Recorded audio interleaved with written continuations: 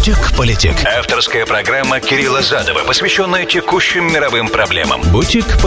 Предвзятый обзор, субъективные комментарии и искренние оценки Кирилла Задова. С понедельника по четверг с 4 до 5.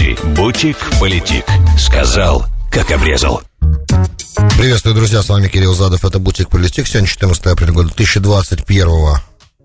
Среда. Сегодняшнюю программу построим по следующему принципу. В начале круги по воде от объявленного уже, пока неофициально, но, скорее всего, скоро уже будет официальное объявление о выходе наших войск из Афганистана к 11 сентября этого года. С афганской перспективы будем смотреть, потому как есть заявление Ашрафа Гани, есть там определенные движения, есть движения талибов уже какие-то есть. Я хочу вам об этом рассказать, чтобы мы понимали, куда мы заходим, на какую территорию мы заходим, насколько это мутная вода теперь. Вот, это первое. Потом мы давно об этом не говорили, это важно, мне кажется, понимать, в какой благословенной стране мы живем, потому как у нас через границу на севере есть тоже очень развитая, в принципе, страна, и наш союзник, и друг, и страна, которую мы любим, в которую мы периодически ездили, вот, пока все этот кошмар не начался. И хотелось бы по поводу того, что там происходит, немного поговорить, чтобы понять, насколько все-таки у нас все в порядке, да, у нас все в порядке. Сейчас очень модно ругать Америку, но я вернусь к этому разговору. Вот, им непосредственно через эту призму будем смотреть. Почему там это произошло, пытаемся разобраться, почему там ситуация намного хуже, чем у нас. Вот. И, естественно, так как сейчас в Израиле уже закончился Йом ха-Зикарон, День памяти павших солдат, у нас он еще продолжается, но с выходом звезд начнется, в Израиле уже начался, а у нас начнется Йом ха-Асмаут, День независимого Израиля. Некоторые слова надо будет сказать. Год прошел, Израиль 73, и это важно сделать эту галочку, эту поставить. Чтобы это сделать, надо немножко понять, что за этот год произошло. Наверное, да, ну такая ретроспектива небольшая. Такой план на сегодня, друзья. Politic. Сказал, как обрезал. Давайте, ребят, начнем с Канады, потому что там, если оставить это на вторую половину, то тогда там придется комкать все это дело и суетиться. Не хочется суетиться, хочется спокойно этому время посвятить. Население Канады сегодня, мы знаем, 38 миллионов человек. Примерно 37,8 миллиона человек. То есть примерно 1/9 от американского населения. Примерно так. Америка сегодня вакцинировала 32% населения. Ну, первой дозой или обеими дозами уже. Я Джонсон сейчас не рассматриваю, потому как это чуть-чуть позже началось, и пока приостановлено к тому же, поэтому я говорю про двухдозовые вакцины, да, Pfizer и Moderna. Канада на сегодняшний день вакцинировала 16% своего населения. Значит, при этом самая тяжелая ситуация, конечно же, в Онтарио. Онтарио – большая провинция, место, где находится самый большой город Канады, Торонто. Я так понимаю, что в провинции Онтарио проживает где-то 40% населения всей Канады. Сами можете эту арифметику нехитрую произвести в уме этот расчет. Сколько это в миллионах человек. Заполненность больниц сейчас в Онтарио, я имею в виду реанимации, заполненность, сейчас 44%. Неделю назад Канада выпустила в Онтарио правительство провинции, простите за это, да, правительство провинции выпустило Stay at Home Order, то есть тотальный локдаун, только essential workers могут, ездить на работу. А всех 300 тысяч студентов университетов и разных колледжей должны учиться из дома. В общем и целом ситуация нехорошая. И пока просвета очень мало, с вакцинацией очень большие проблемы, так как роскошь недискриминационного прививания, то есть того, что у нас сегодня в Нью-Йорке, например, происходит, любой человек от 16 и старше может делать аппоинтмент, идти вакцинироваться, независимо от того, что он делает. То, что у нас происходило первые 2 месяца вакцинации, даже, может быть, 3, да, когда ты должен был быть в определенном уровне в возрастной группе, или быть essential worker, или ты должен был быть, не дай бог, иметь какие-то заболевания параллельные, которые усложняли протекание коронавирусной инфекции. Ты мог получить прививку, даже если ты моложе. Но в основном ты должен был быть просто определенной возрастной группы, вот, и тогда ты мог записаться на прививку. Если нет, значит, ты не мог. Это теперь у нас уже, слава богу, и благодаря нашей достаточно хорошей системе распределения и правильному производству, и правильно сделанным контрактам. Большое спасибо, кстати, президенту Дональду Трампу, при ком эти вакцины все были разработаны, и при котором вся эта система была изначально, деньги изначальные были выделены на все то, чем мы сегодня наслаждаемся так спокойно, да? Потому что мы же понимаем с вами, ребят, что чем быстрее вакцинируется основная масса населения, тем быстрее мы реально вернемся к нормальной жизни. Потому что другого варианта, к сожалению, нет. И да, из своего опыта скажу вам, это неприятная прививка. В каком плане неприятная? Она неприятная в том плане, что после нее, да, есть определенные сайд-эффекты. Болит рука, может начаться... У меня, слава богу, этим все ограничилось в основном, да, но пару дней. Но есть, бывают люди, у которых это проходит более тяжело. Особенно это касается людей, которые перенесли само заболевание, да, и у них уже антител не осталось, и теперь они делают прививку, и так как они уже перенесли заболевание, то почему-то, я не знаю почему, я не врач, их сайд-эффекты, их побочные эффекты от прививки, они тяжелее проходят. Не знаю почему. Но в любом случае это занимает несколько дней, и все как бы. И я еще пока не знаю, что будет после второй, но после первой я могу вам сказать, что Модерна оказалась для меня достаточно... Модерна оказалась модерн, если можно так сказать. То есть я ожидал, что будет тяжелее это проходить. Нет, все нормально, слава богу. Так вот, мы здесь можем себе позволить рассказывать про то, что я пока не пойду, посмотрю на других, я пока не уверен, да, есть такие люди, которые это говорят, и, опять же, я никого не осуждаю, ни до никаких оценок, у каждого свое к этому отношение, вещь новая, и правда, есть определенные риски, просто в определенном риск-ассессменте, да, в анализе рисков, всегда нужно помнить, что бенефиты от вакцинирования, ну, по крайней мере, для меня перевешивают риски, связанные с этим вакцинированием, вот, но это, опять же, для меня, и каждый здесь должен решать сам, и я не для того здесь нахожусь, чтобы рассказать вам, что вам нужно делать, да, каждый решает сам, но... Задача правительства, да, задача, the target, the purpose of the government, да, задача правительства показать, сделать возможным вакцинирование для всех желающих. И в Канаде пока еще до этого очень далеко. И тому есть очень много причин. Давайте я постараюсь в сжатой форме вам рассказать, с чем вообще столкнулась Канада. Ну, failure of the government, да, то есть неспособность правительства правильно реагировать. Это первый был момент. Также были сделаны несколько логистических ошибок, на мой взгляд, они логистические ошибки. Опять же, вызванные определенными страхами, что США не будут поставлять вакцину в Канаду. Как когда-то во время начала самого пандемии Трамп наложил запрет, например, да, что, да, мы надо говорить всю правду, да, что был момент, когда Трамп наложил запрет на экспорт в Канаду масок N95. И это напугало Трюдо. Поэтому всю свою помощь от пандемии, которая нужна, да, всякие supplies, всякие... Это как по-русски перевести supplies. Как по-русски это сказать? Ну, короче, все медицинское... это не оборудование, это...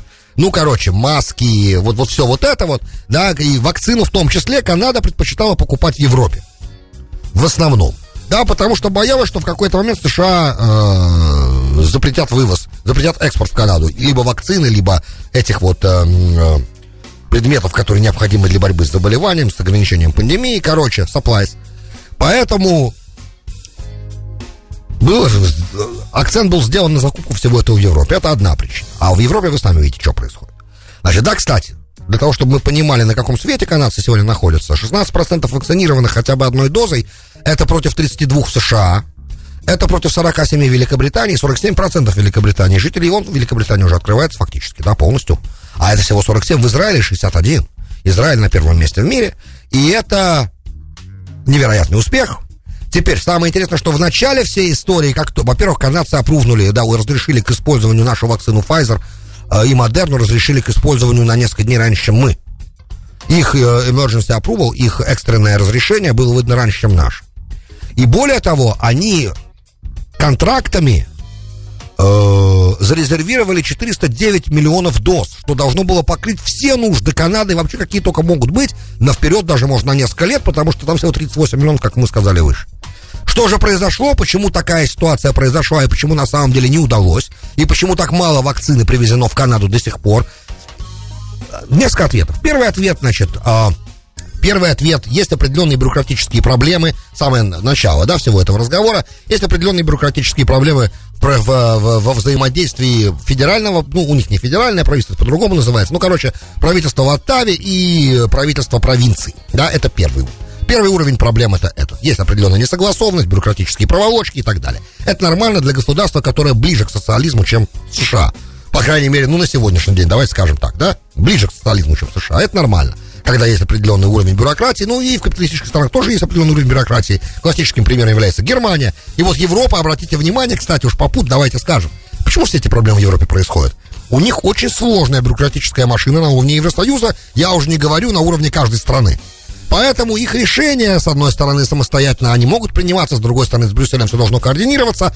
А так как они все, как мы понимаем, европейские страны сегодня к государственному социализму ближе, да, у них там бюрократические институты сильно раздуты, потому что государство больше заботится о своих гражданах, давайте скажем так. То есть налоги более высокие, больше чиновников работает, я сейчас в процентном отношении имею в виду к населению, да. И раз так, значит, надо больше согласований проводить, надо больше советоваться, консультироваться, соответственно, все это замедляет темпы, да. Когда нужно быстро реагировать, надо быстро реагировать, окей?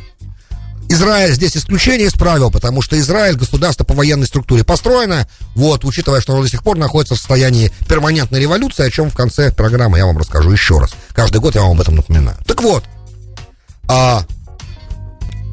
поэтому там все быстро, то, что нужно быстро, все быстро, потому что государство живет по военной модели.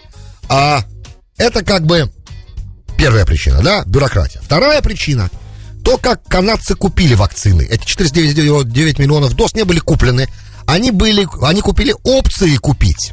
Это биржевые игроки понимают. Такая, короче, зарезервировали с тобой право, когда будет надо забрать, короче, да, забрать по такой-то цене. А компании, производящие вакцину, там, Pfizer, Moderna, они такие опции, они ставят как бы на лист ожидания. Это называется backlog или QIF, как хотите это называйте. Соответственно, первыми получали те, кто реально платил деньги, и те получали. А те, кто только резервировал с обещанием, да, купить по такой-то цене, это опция, да, контракт такой называется опция, они, естественно, следующие в очереди. Поэтому тоже одна из причин, почему канадцы так получили мало доз. Следующий момент. Ребята, Pfizer, BioNTech, да, в Европе там перепрофилировал предприятие, и, короче, это все вызвало определенные там производственные определенные вопросы в Европе решались у Pfizer. Не хочу в детали вдаваться, время жалко. И в итоге на 4 недели 70% было обрезание количества доз, которые Канада должна была от Pfizer получить. И только сейчас, во втором квартале, ожидается, что канадцы начнут получать еще дополнительные миллионы доз. Только сейчас. В общем и целом, да, заполняемость реанимации в Канаде 44%. Самая серьезная на сегодняшний день разновидность ковида, из-за которой они сейчас все встали вот в эту позицию, да, в локдаун заходят опять, это, естественно, британская B1117, да, британский вариант, и также распространяется активно бразильский вариант. Амазонский этот вариант, который очень заразный тоже, про который я очень мало чего знаю, но который Бразилию фактически парализовал. До сих пор она не может выйти из этого шока. Короче, друзья мои, к сожалению, выглядит это так, что пока хотя бы половина населения в стране не вакцинирована, ни о каком нормальном снятии всяческих ограничений говорить не приходится. Это первое. Я понимаю, что вы устали это слушать, все, и вы это не только от меня слышите, но я стараюсь просто вперед взглянуть. Когда же, да, когда мы вернемся к нормальной жизни? Я представляю себе, ребят, что к лету, правда, если вакцинация будет идти этими темпами, так вот по 3 миллиона 200 тысяч человек в день, как это сейчас в Америке происходит, я думаю, что к лету мы будем окей. Так мне представляется. Опять же, не задавайте мне вопрос, а что будет через полгода, когда количество антител будет понижаться, нужно будет сразу делать вторую прививку. Это, то есть второй раз вакцинироваться. Это для меня пока закрытая тема, я бы очень этого не хотел сам. И понятное дело, что какой-то более постоянный вариант. Я не знаю, возможно ли создать вакцину, которая будет хотя бы на год давать защиту, пока мне это непонятно. В любом случае, однодозовые вакцины, видите, пока, по крайней мере, с нашей стороны вызывают вопросы. Да, ничего не хочу про Джонсон говорить, потому что, может быть, это просто война вакцины, определенные проплаченные акции, пока мне с ним понятно. На самом деле угроза от Джонсон такая, о которой они говорят, как много этих кейсов тромбов. 1 на 100 тысяч я слышал, и только у определенных категорий людей, там, допустим, женщин, которые принимали противозачаточное. Ну, например, да, я сейчас говорю популярную информацию, которая ходит, опять же, это не мнение эксперта, поэтому тут нужно просто изучение этого вопроса, и официальная FDA, мне нужно, что FDA в итоге скажет. Пока FDA, вы знаете, сегодня приостановил вообще, в принципе, дистрибуцию, да, этой вакцины. Надо посмотреть. У русских, по-моему, Омикрон Корона тоже одна шатовая вакцина, по-моему. Опять же, пока нет у меня никакой про эту вакцину информации, спутник ВИТ уже во всем мире известен, как бы. Вот, ну и понятно, что играет роль политические определенные вещи. Вот канадцы могли бы у русских тоже покупать вакцину, но отношения между Канадой и Россией на таком уровне находятся. И традиционно и давно уже, и связано с тактическими вопросами там, с определенными шельфными спорами. Вот, с военной угрозой, которую Канада считает, Россия для Канады представляет, что на самом деле мне сложно себе представить. Вот, вдруг, да, такая есть. Ну, как бы, да, Россия ведет определенную военную активность в арктическом регионе, это понятно. северная граница все-таки. Вот, и есть шельфные споры очень серьезные, и есть страны, с которыми Россия подписала договоры о разграничении шельфа, а есть, с которыми нет. Вот Канада одна из тех, с которыми нет. И есть определенные в самой Канаде антироссийский сентимент, определенный, также связанный с украинскими событиями. В общем и целом, пока политика мешает тоже, это тоже одна из причин. Я желаю нашим канадским братьям и сестрам как можно скорее эту ситуацию преодолеть. Но вообще, конечно, это будет стоить, я думаю, Трюдо, вот то, что сейчас происходит, будет стоить социалистам и Трюдо, в том числе, как их лидеру, позиции. Я думаю, что на следующих выборах они будут очень серьезно наказаны за все то, как они в пандемию себя вели. Многие в пандемию пострадали, правда ведь? И все правительства как одно показали свою несостоятельность, на мой взгляд. Все единственным ответом к тому, что с нами происходило, было: мойте руки, носите маски, сидите дома. Это не совсем то, чего мы ожидали от наших правительств. Но и угроза была неординарная. Опять же, все виноваты в том, что к этому не готовились, учитывая, что звоночков разных, всяких, в течение последних 20-30 лет было немало. А то, что рано или поздно гром грянет. Вот он грянул, и это, я думаю, только начало, будет что-то еще, вопрос когда, но на этот раз, по крайней мере, логистика готова. Мне кажется, и все знают примерно, как себя надо вести. В общем и целом, это мы еще будем отдельно, когда мы победим эту грязь, да, эту мерзость. Я думаю, что мы сделаем отдельную специальную программу и поговорим о том, что в нас это дело изменило. Так я думаю. Окей. Канаде успеха. Очень хочется поехать в Монреаль, ребят. Для меня это было как в Питер съездить из Москвы, съездить в Монреаль. Сейчас это проблема, и уже достаточно давно. А я люблю Монреаль. У меня вообще французская культура близка, поэтому программа так называется. Вы понимаете, Франция есть Франция. Хочется около дома, там, за 350 миль от дома получить кусок Франции. Вдруг, просто сев в машину и проехав туда. Короче, друзья там, час души там, Монреаль, серьезное место. Вопрос, давайте перед Афганистаном. 2354 абонент. Здравствуйте, Кирилл, здравствуйте. Вас не смущает, что вакцину сделали не наши с вами деньги, Трамп финансировал, а первыми вакцинировали ею Израиль, Великобритания и другие. Вакцину на наши с вами деньги. Или сначала бизнес, американцы подождут, мы же других на свой рынок не пустим. Алекс Искандар, не понял. Вакцину сделала компания Pfizer и Moderna, две компании. Это бизнес-вложение. Дальше. Покупали вакцину у частной компании Pfizer и у частной компании Moderna все страны, Искандар. Это надо понимать. Moderna и Pfizer частные компании. Инвестиции в Research and Development они оплачивали сами, как обычно частная компания делает, под дальнейший государственный заказ. Это понятно. И часть этих сумм могла быть выплачена вперед. Израиль первый получил, потому что Нетаньяху договорился о том, во-первых, он купил это по достаточно высокой цене. Точных цифр я не знаю, но я слышал, опять же, это слухи, и шел разговор о примерно $45 за доллар. Что вполне возможно, я допускаю. Плюс он получил это в первую очередь по двум причинам. Потому что у него прямой доступ к CEO Pfizer. И, по-моему, CEO Pfizer отказался зажигать сегодня вечером огонь на церемонии Дня независимости, но давал интервью, поскольку он еврей, и он говорил о том, что понятно, что он гордится там и так далее, и так далее. Это сейчас не играет к делу, не имеет дела никакого отношения. Что имеет дело отношения? Там был разговор о том, что для Pfizer было нужно моноэтническое государство, близкое к этому, по крайней мере, коим Израиль является, для того, чтобы протестировать вакцину на 4-м уровне, поймите, это 4-го уровня тест. 3-й уровень теста прошел, а вакцинировать несколько миллионов человек в одной отдельно взятой, закрытой для других сейчас стране, это был как бы важный момент испытаний тоже. И просто Израиль на это пошел, чтобы показать срез эффективности, поймите, это очень важно, и поэтому он получал ее в первую очередь. И также, естественно, в основном из-за денег тоже, потому что он заплатил много. Вот, ребята, это частная компания, да, и не могу сказать, что мы сильно из-за этого пострадали, мы как раз не пострадали, еще раз, наша вакцинация 32% от нашего населения, по темпам я считаю, что мы, наверное, лидируем, потому как у нас население, огромное население, ребят, вот, и у нас подсознательное население, как в отличие от других стран, где люди думают, хотят, не хотят, все-таки 32% населения США это много, ребят, очень много, серьезно. Теперь, это больше 100 миллионов человек, теперь... Говоря об Афганистане, да, вот сразу круги по воде. Во-первых, Ашраф Гани уже твитнул, что афганская армия в состоянии сама себе обеспечить свою безопасность, и 98% всех военных операций проводятся афганскими силами, что, возможно, правда. Вот. Но эти слова, конечно, вызывают улыбку у меня. Я думаю, что не только у меня. Я думаю, что все прекрасно понимают, чем в итоге дело закончится. Значит, с сентября же идут в Дохе, продолжаются всякие переговоры, и Байден отошел от трамповской модели, что вывод американских войск должен быть condition-based, да, что он должен быть, когда ситуация на земле улучшится, и Талибан будет исполнять то, что он уже сказал, будет исполнять. При этом улучшится, это очень размытое понятие. Как мы понимаем, Талибан перед каждым этапом таких переговоров продолжал наращивать атаки, потому что на переговорах надо к переговорам в позиции, как Талибан считает, подходить с позиции силы. Понимаете? Потому что чем больше ты влияешь, как бы, чем больше у тебя есть,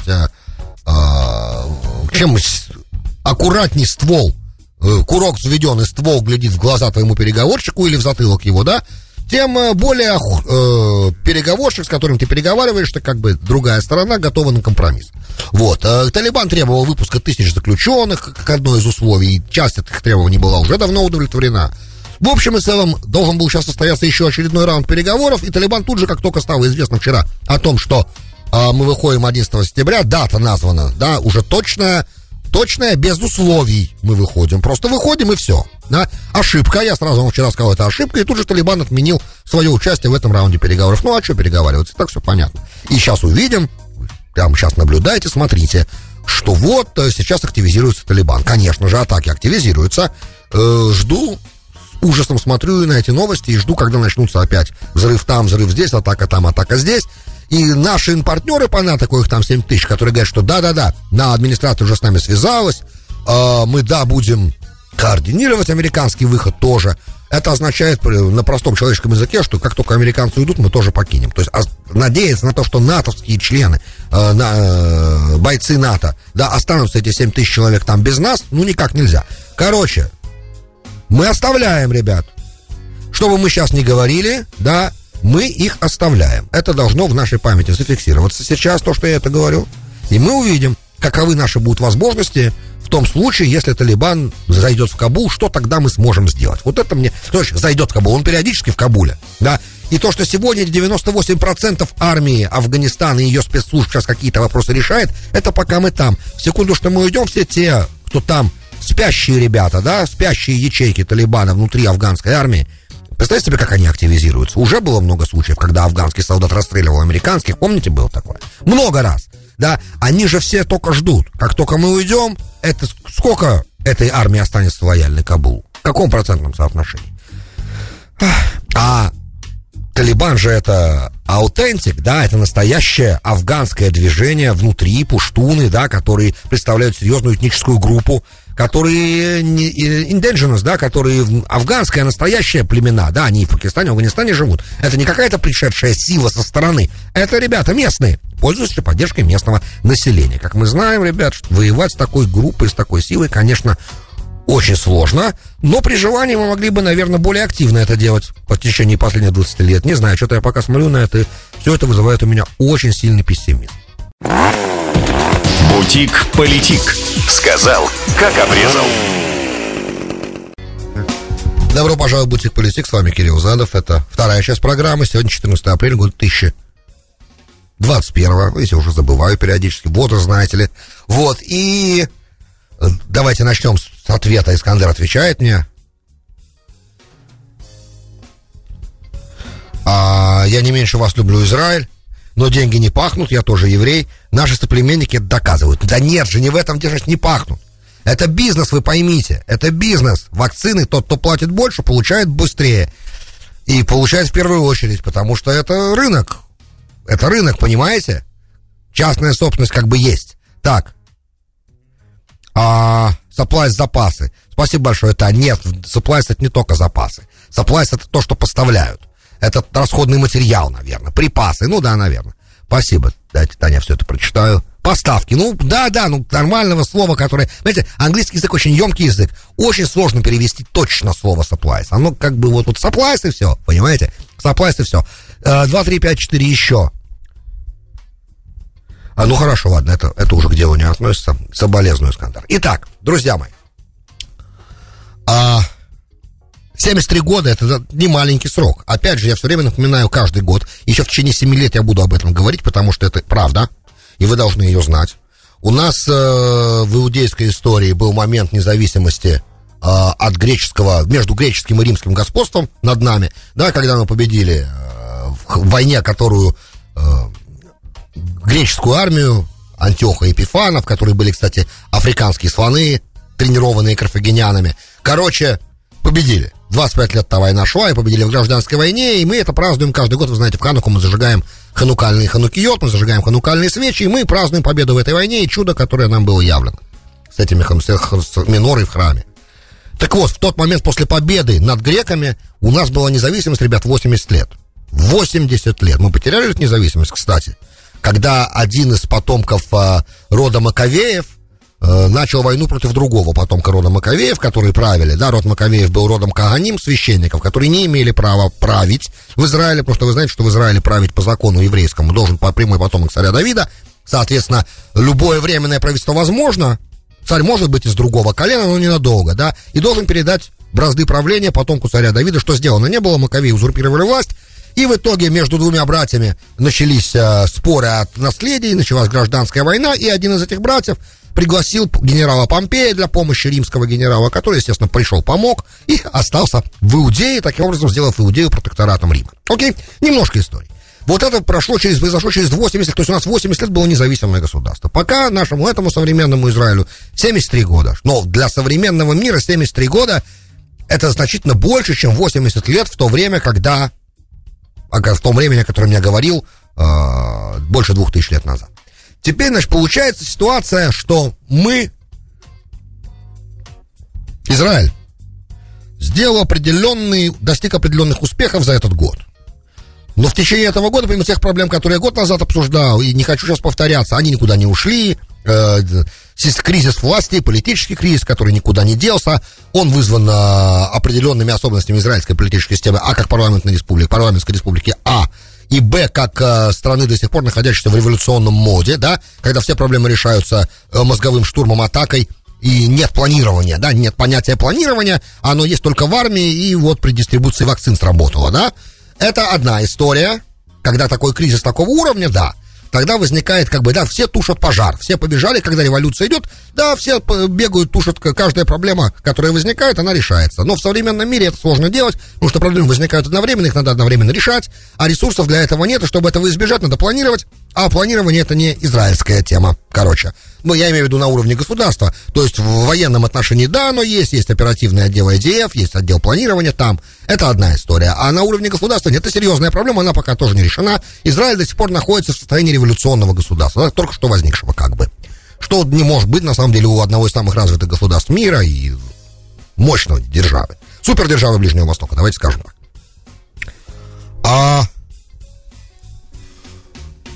Тем не менее, помимо вот этих всех вещей, был стратегический вопрос, который государство в этом году решало, за этот год прошедший.